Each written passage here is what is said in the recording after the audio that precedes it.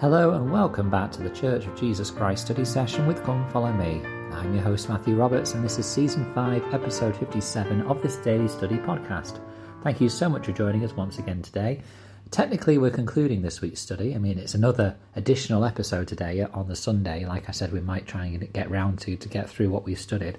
But there's also quite a few things left, and so really I'm probably going to have to do a Monday episode tomorrow based on the study from this week. There is just so much to learn from the life of the Saviour in the sections that we've been given. So I'll record this 10-minute-ish episode now as our usual bite-sized episode, and then share one tomorrow with you to talk about the remaining things that we have left to talk about. Today I want to focus on being a disciple of Jesus Christ means that I put him first in my life.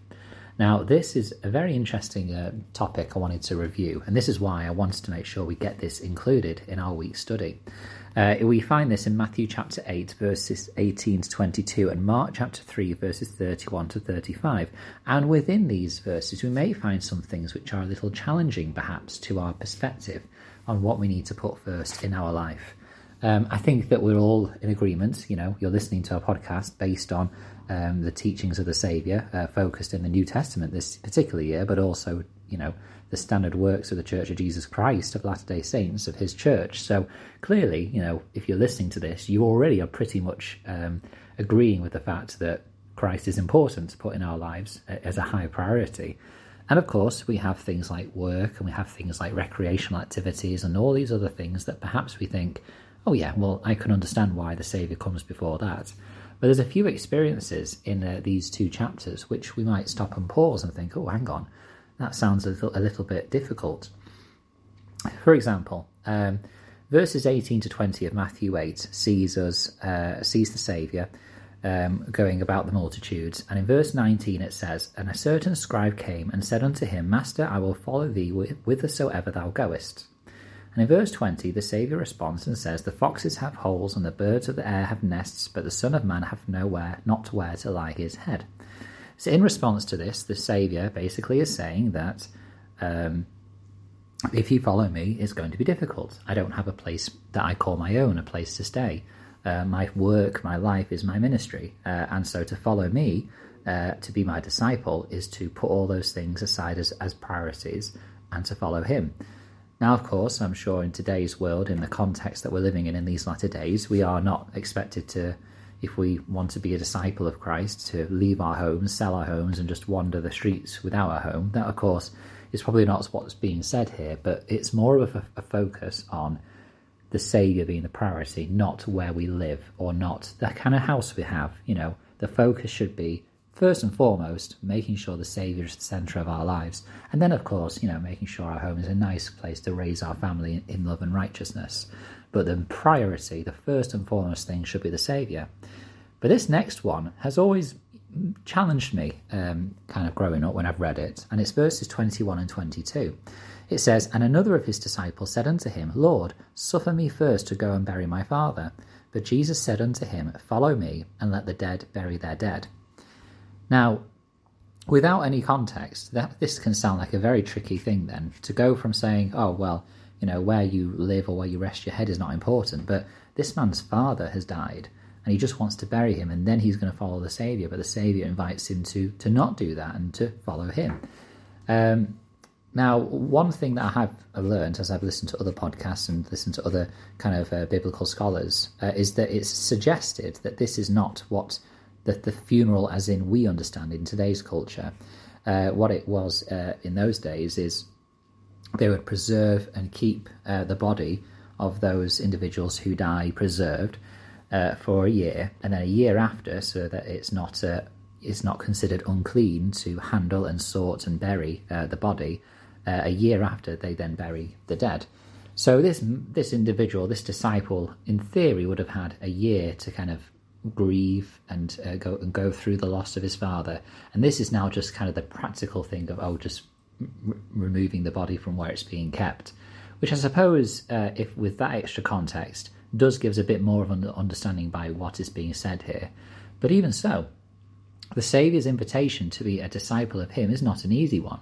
It does require us to put things ahead of us, ahead of many things, in fact all things in our lives so that we can have that relationship with him. This is underlined further if we look in the other verses that relates to this principle in Mark chapter 3, verses 31 to 35. Which I'm going to read this because it kind of makes it clearer as it's read. It says from verse 31, There then came his brethren and his mother, and standing without sent unto him calling, and the multitude sat about him, and they said unto him, Behold, thy mother and thy brethren without seek for thee. And he answered them, saying, Who is my mother or my brethren? And he looked around about on them which sat about him, and said, Behold, my mother and my brethren. For whosoever shall do the will of God, the same is my brother and my sister and my mother. Now, I realised partway through reading that little small section of verses that it probably would have been easier to read this from something like the English Standard Version or the New International Version. It's a bit more understandable in our language today. But basically, it is, as is being suggested here, the Saviour's mother and his brothers were outside of the area that he was teaching in with his crowd, and a few people get his attention and say, "Oh, your mother and brothers are calling you," and he says, "Well, I am speaking to my mothers and brothers now. Whoever does the will of God is my family, my brother, my sister, and my mother." Now, again, some might say, "Well, it's his mum calling him. Like, should he not go and see what the problem is?" But I think, again, we need to look at the principle that's being taught here. And it is the fact that and this brings us right to the priority of our families. The family, whilst it is an important thing that we need to take care of, and it is, in my mind, one of the most, if not the most important thing I should be aware of and looking after on the earth that I live on, the one other thing that supersedes my family is my relationship with my Saviour. That has to be the case. And that might be difficult for us to kind of hear and to really and to apply, because, we're then starting to call into question, well, what does the church says to put our family first and things like that. But I think what we forget here is a very significant difference between the church and the Saviour. What we're not saying with this, and what I'm sure the Saviour is not saying with this, is your church calling and your church duties and church activities, those come before family. Those do not. That is very clear, and in the lives of our living day modern prophets and apostles, we see that should not be the case, that we make sure our family are cared for and that they are have all their needs satisfied before we then go and serve in church responsibilities. But actually putting the Saviour first is different from that.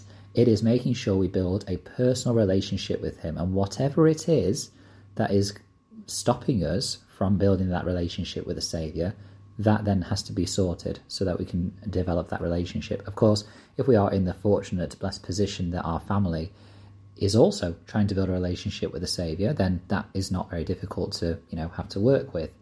But of course, the challenge comes if maybe some of our family are not in that mindset of trying to build that relationship with the Saviour and to come to know him personally. Then we have to make sure that we look after our family and take care of them, but first and foremost make sure that we can build this relationship with him and not allow anything or any influence to stop us from leaving everything behind and following him, or putting things to one side so that we can make sure that he is our first priority, or putting things down on the list of priorities to make sure that he is first in our lives. We must sacrifice things of value at times so that we can have him first in our lives. And I think that really the ultimate, the final invitation is to reflect on what the Come Follow Me manual says, and that is, what might you need to give up in order to put Jesus first? And this is a really, it's coming up to the 9 minutes now, but it's really nice that this has fallen on the Sabbath, because the Sabbath is the ultimate day, and how we consider in what ways do we put the Saviour first. Are we truly keeping it holy, or are we, going to church and then coming home and making it any other day? How can we as individuals and as families put the Saviour first and foremost in our lives, particularly on his Sabbath, but also in our lives in general?